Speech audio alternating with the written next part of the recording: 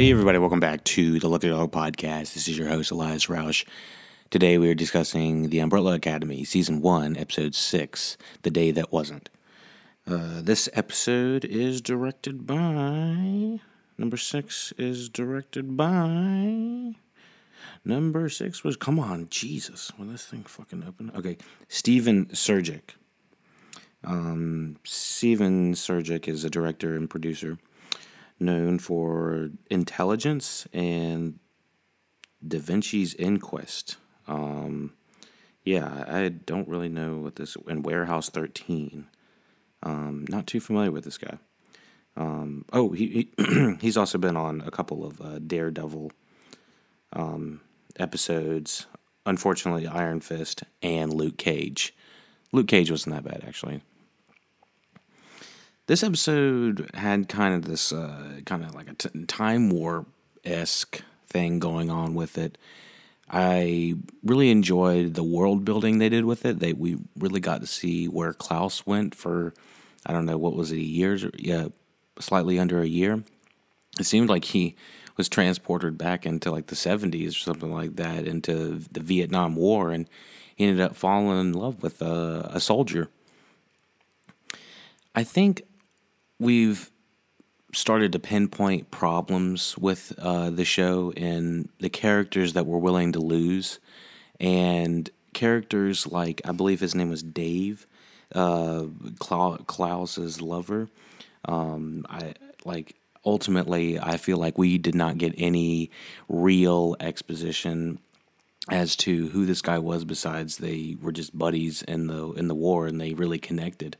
It didn't really seem like there was anything special about him besides that he was just a nice guy to him. And so we get to see why Klaus is all torn up and whatnot. And so I was with it, and I was with it to the point where I understood that we had to see this new timeline where Klaus went for, I don't know, a little bit, but I'm not really sure how relevant it's going to be ultimately to the season. I was really surprised at how much they went through to show what he was going through. I mean, they showed him in the front line of war, and then they showed him having fun behind the lines, and drinking and dancing and all that. I really like the choreography with all that, though. This episode also was a major focus on Luther and Allison's relationship. I think I spoke about Game of Thrones earlier earlier in a couple podcasts ago. I don't remember saying that I wanted to have my the incest flow over from Game of Thrones to this bullshit. I was like, come on now, aren't these people like adopted brothers and sisters? And that doesn't mean that I seriously do not want to see Luther and Allison get together, and it seems like they already have a romantic relationship or have had one, and it just makes me uncomfortable. I don't know. Coming from an adoptive household myself, I was just like, it doesn't feel right. It's still just as bad. It's just as bad as brothers and sisters hooking up. It's just as nasty. It's fucking, I don't know. I don't want to see that in my show. So it's making me a little bit hesitant to, recommend this type of stuff to a broader audience. Like, oh, by the way, these two fall in love. It's like, oh God, I really hope that doesn't happen. And it feels like something that might actually happen eventually in the long run. I don't think I ever talked about the little messages that we get with Hazel and Cha-Cha. They just get these random messages that just pop out of these little places. This time we get a new message that one message came out of like a shower, another one came out of a locker, and then this one came out of a fridge. And this this message eventually leads to what the hell is the message again? Let me see.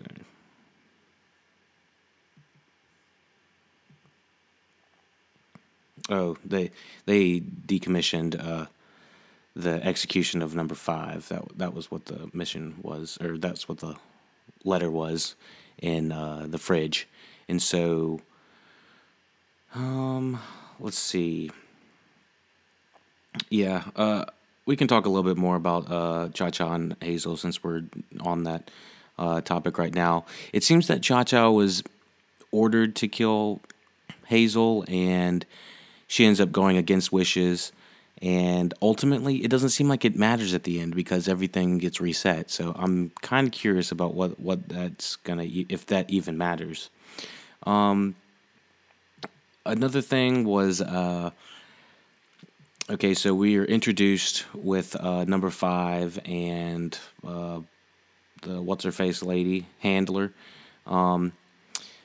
We why is she dressing so sexy? I don't understand why she's looking so like such a low cut dress and has her guns pulled up to her stockings and stuff like that. And she's the only one really wearing that type of attire in the entire thing. So I was just like, what the buck is going on?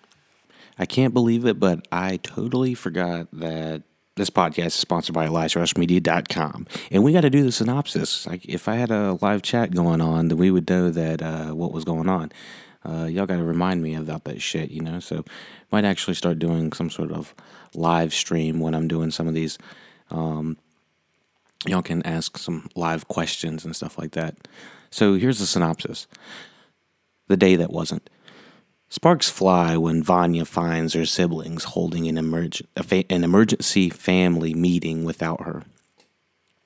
Five starts his new job at HQ, and Cha Cha faces a dilemma. So we kind of already discussed the dilemma that Cha Cha faces, and we know how ultimately that pans out at the end. Five starts his new job at HQ. We're introduced to this pretty elaborate HQ complex about where everybody is located. Everyone's kind of wearing this like 1930s get up. I don't know. I thought it was kind of cool. As soon as I saw where all the briefcases were being held, I was like, this is definitely coming back later. You best believe it. And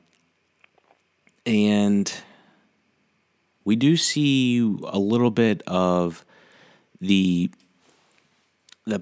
the power that Vanya has accessible to her. Also, actually, we should probably just talk about all of Vanya's stuff real quick. So Vanya walks into the family with the family house, and Leonard's snooping around like a fucking creep. Like, that guy needs to get the hell out of here. So seems to be some sort of collector. He goes through the house after saying he forgets his jacket or something like that, and grabs that fucking statue. It's like, is he doing this like some sort of collectible thing? Well, I guess it really doesn't matter because by the end, we find out that Vanya might have some sort of power by the end. I mean, we see her, when she's walking down the street and all of these, cars are fucking moving and everything's going ape shit. It kind of reminded me of the Inception movie, not gonna lie. But I do believe that she has some sort of telepathic power or something like that. And it's definitely going to be dope when she gets to use it. But anyways, she finds out that Leonard's definitely got some of her family stuff under his bed and maybe other places. And maybe finally we can get some doubt in her mind that this guy is a, fucking creep. And Allison was right. So, let's see. I thought it was interesting the different hallways we were shown down in HQ with number five and Handler. The thing about it was, it was very obvious when you would look down these halls. They looked extremely super CG. It looked like they built like one or two parts of the set, and then the rest was like a big CG hall. So I don't know. That was probably the only thing. That was kind of, most obvious to me. So what else do we have here? Like I said earlier, I wasn't crazy about the whole incest thing with Luther and Allison. I'm sure other people have different things to say about that. I'll probably try to get, feel around to see what people are thinking. Oh yeah, what was with that weird fucking scene with Handler in the bathroom in number 5, and all of a sudden she's taking this like unnecessarily long bathroom break and talking to him the entire time and wearing this extremely low cut dress. It was just weird, uncomfortable. Just I just so many questions. Why did they decide to shoot this? If you'd switch the roles and you had like a 13-year-old girl and you had a man in here strutting around, talking about his bathroom, excursions or whatever, and then a man peeping over the thing. I mean, the fact that she peeps over is uncomfortable in itself. Then peeps over and looks at him taking, sitting on the toilet. It's just unnecessary. I want to know what the fuck was going on there. It was a weird fucking scene in my opinion. I just had to get that out. I was just like, what the fuck? So, let's see. That scene leads into Hazel and Cha-Cha talking about, existentialism. Do we really need to do this? I think Hazel knows at that point that he's about to get canned by Cha-Cha, but ultimately that doesn't happen. That does not happen, and then we move on to the next scene, and we have the next scene with the 30-second Pogo scene that we can afford, because I'm sure having Pogo on screen cost him like $100,000 a minute or something like that. I'm sure it's so ridiculous, because, I mean, he's fucking detailed, man. So Pogo tells Luther where all of his experiments have been. The experiments apparently have not been touched in years. All 4 years of his experiments have not been touched. Luther is pissed. We, as the audience, still kind of have no idea what the moon has anything to do with it, with anything. And this ends up leading to the scene where it shows shows young Allison and Luther, hanging out in that little makeshift pillow fort thing they had going on, and then he's giving her, jewels of A plus L with a heart on with a heart, golden heart. I don't know. It was weird. I just don't like this. I don't like the children plot line and Luther and Allison having a thing for each other. And apparently, I didn't know that the monocle, the Pops, was actually going to bust them. And so I was just like, how long has that pillow fort thing been sitting there? It looks like it hadn't been touched in the entire time that they were gone. I don't know. Since the time they were 13, they had a pillow fort in their greenhouse or something like that. I don't know. It was fucking weird. Anyways, we float on into Claus and what's his face, Diego's plot line. Speaking of which, I'm not feeling Diego's plot line right now for some reason. It's something about he started off strong for me with all the action and stuff that he was providing, but anytime he's not providing some action, he seems like he's just being a dick, and it's I don't feel that much sympathy for him and that one lady that, I don't even remember her name, Pax or something like that. I don't know. She was just, I don't know, just, she was not on screen long enough for them to be, I don't know, for me to really care about them as a couple. And he doesn't seem that interested in using Klaus as a way to talk to her. So it's just like, okay, so they still don't. He doesn't want to talk to her anyways. Ben still has not done anything. He's still been very adamant in, staying in the shadows. It seems that we probably will get a glimpse of him maybe a little bit later. One thing I'm missing is a little bit more. I really enjoyed at the beginning how we had these like young kids that were had these powers, and it really seemed like we were going to see a lot more of the kids using their powers and being a team, and we're getting a lot less of that, and not so much with the Pops stuff. And I don't know, I'm missing that. I really enjoyed that about the first few episodes, and so I think that was what was missing from 3 and 4 that I was missing. But I mean, we're still getting some good backstory on them. I kind of forgot that Leonard and Vanya slept together in the last couple episodes. I think it was the last episode. That was fucking weird. It was such a non I don't know scene that I completely forgot about it, and so I was wondering why he's acting so just fucking up her ass, and I don't know, their entire relationship felt and is just feeling in super contrived. I would say I didn't really understand about these candies that number 5 was being fed. I don't know, something fucking weird. The whole thing was just weird with the HQ because it felt like it ultimately didn't really matter. And I was so distracted by what she was wearing and what she was doing, I just ultimately was just like, what the fuck is going on? And she's over there showing him like Hitler's gun that he used to kill himself. And it's like, is this lady insane or something like that? And so when she gets killed by number 5 at that one, with the one scene when he throws the grenade at her, it's like, what the hell, like, if she's exploded and that, if she was the big bad of the season, who the hell are we actually looking for? So that's my ultimate thing, is like, I feel like I don't know where we're going with the end of this season now, because it did feel like we were heading for like a this lady versus everybody, which it still could be that, since she has, the power of time. You never know what the fuck she's gonna do, whip out her ass, damn time warp thing, or time machine.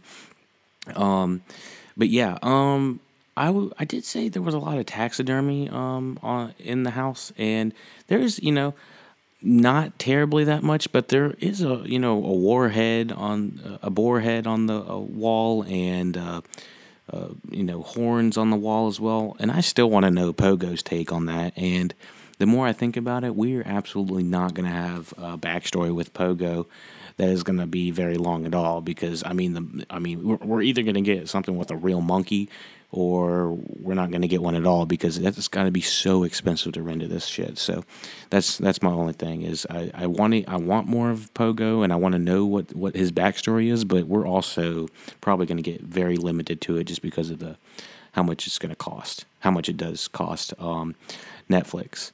And so this leads us. This is kind of the whole same scene with Diego finding out his mother is still alive, Grace is still alive, and for some reason he has to give her permission that she can go out. And I think she has like some sort of self, will. I don't know. Did Pogo like make her AI so ultra conscious, or remove the governor off of it? Regardless, I was just like, it's about time. I'm glad we got Grace back. I really like. I think Jordan Claire Robbins, was that her name or something like that? I liked her performance as Grace, and let me see, Jordan Claire Robbins. Yeah, that was it. And so, also, we get the dance number with Luther and Allison. I think this is probably the only good thing about their relationship, besides the fact they do look good together. I'll give them that. I just hate that they're related in some sort of way, and that she does refer to, him as an uncle to her kids. And so it just is uncomfortable on a couple levels. But other than that, I thought this was a really well done choreographed scene, especially with the lights. I love the lights, and being a videographer myself, I know having lights in a shot can really make it. And they have the tree lit up in the background, and they just have these lights that are just coming out of nowhere. They're just kind of suspended in midair, and they kind of flicker off and on a little bit. And it was cute. It was done really well, and I thought that "Dancing in the Moonlight" was a perfect song, especially given that he's the man on the moon. The thing is, they're related, man. They're related. They're really, come on now. I was just not. Everything works except for that. It's like, damn. Can we just I don't even know what we got to find out to make it okay, and there's really nothing you can make it okay. It just I don't know. It's just fucking weird. And so eventually we find out, number 5 does the whole switcheroo with the messages, and Hazel ends up taking out Cha-Cha real quick. And then, let me see. Then he ends up blowing up Handler and, blowing up half of that government secret agent place, which ultimately they have terrible security. I don't even know. It's like, since he has teleportation, abilities, it's just like, I don't know. It just feels fucking weird. And, I don't know, Grace tells, Diego that Pogo and her have been lying to everybody, and I just like, what are they? Why is she telling him that? I don't understand why she would even say that. And clearly, Pogo said that not to say anything, Grace. One rule, not to say anything, and she fucking said something. So I don't know. Anyways, this is the final few scenes. Vanya finds the journal, and one of the things it says is numbers. She finds her page, and it says, remain a secret, and mood-altering medication can probably alter the power, and so that's what I was thinking, I knew she was going to have some powers, and she ended up having powers. I mean, I was just like, all right, you called it, it's a done deal, steal, Beal. And Klaus also sees Dave. And I don't know why that's relevant, except for, it was kind of cool to see them together for one last time, but they were never really a thing. They were a thing for like 5 minutes, and then the whole timeline gets... That was the rewind, all done by sound effect by me. But that was...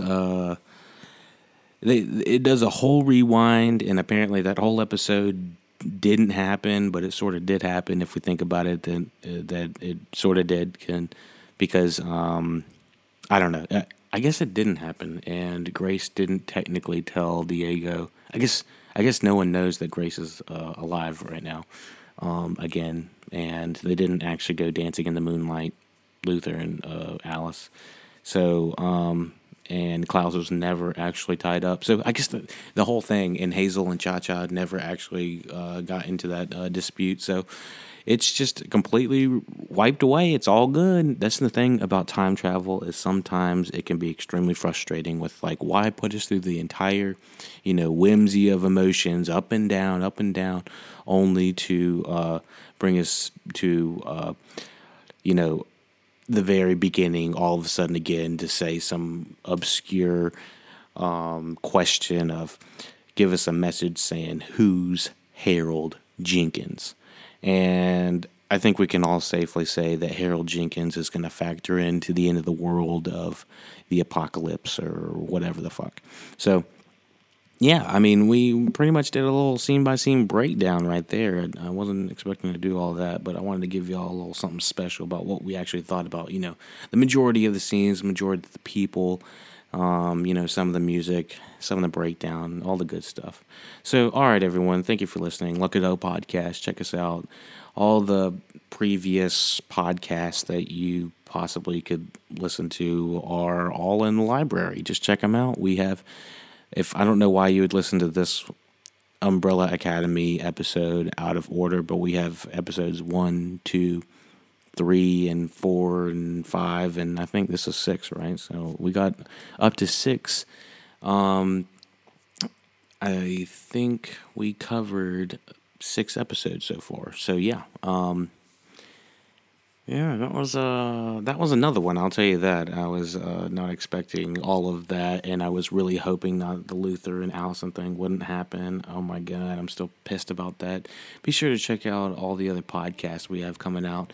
We have, I want to check out the new Lego Movie 2. I haven't actually seen it or podcasted about it, but I do kind of want to spark that out there. If anyone thinks that I should see it, then let me know.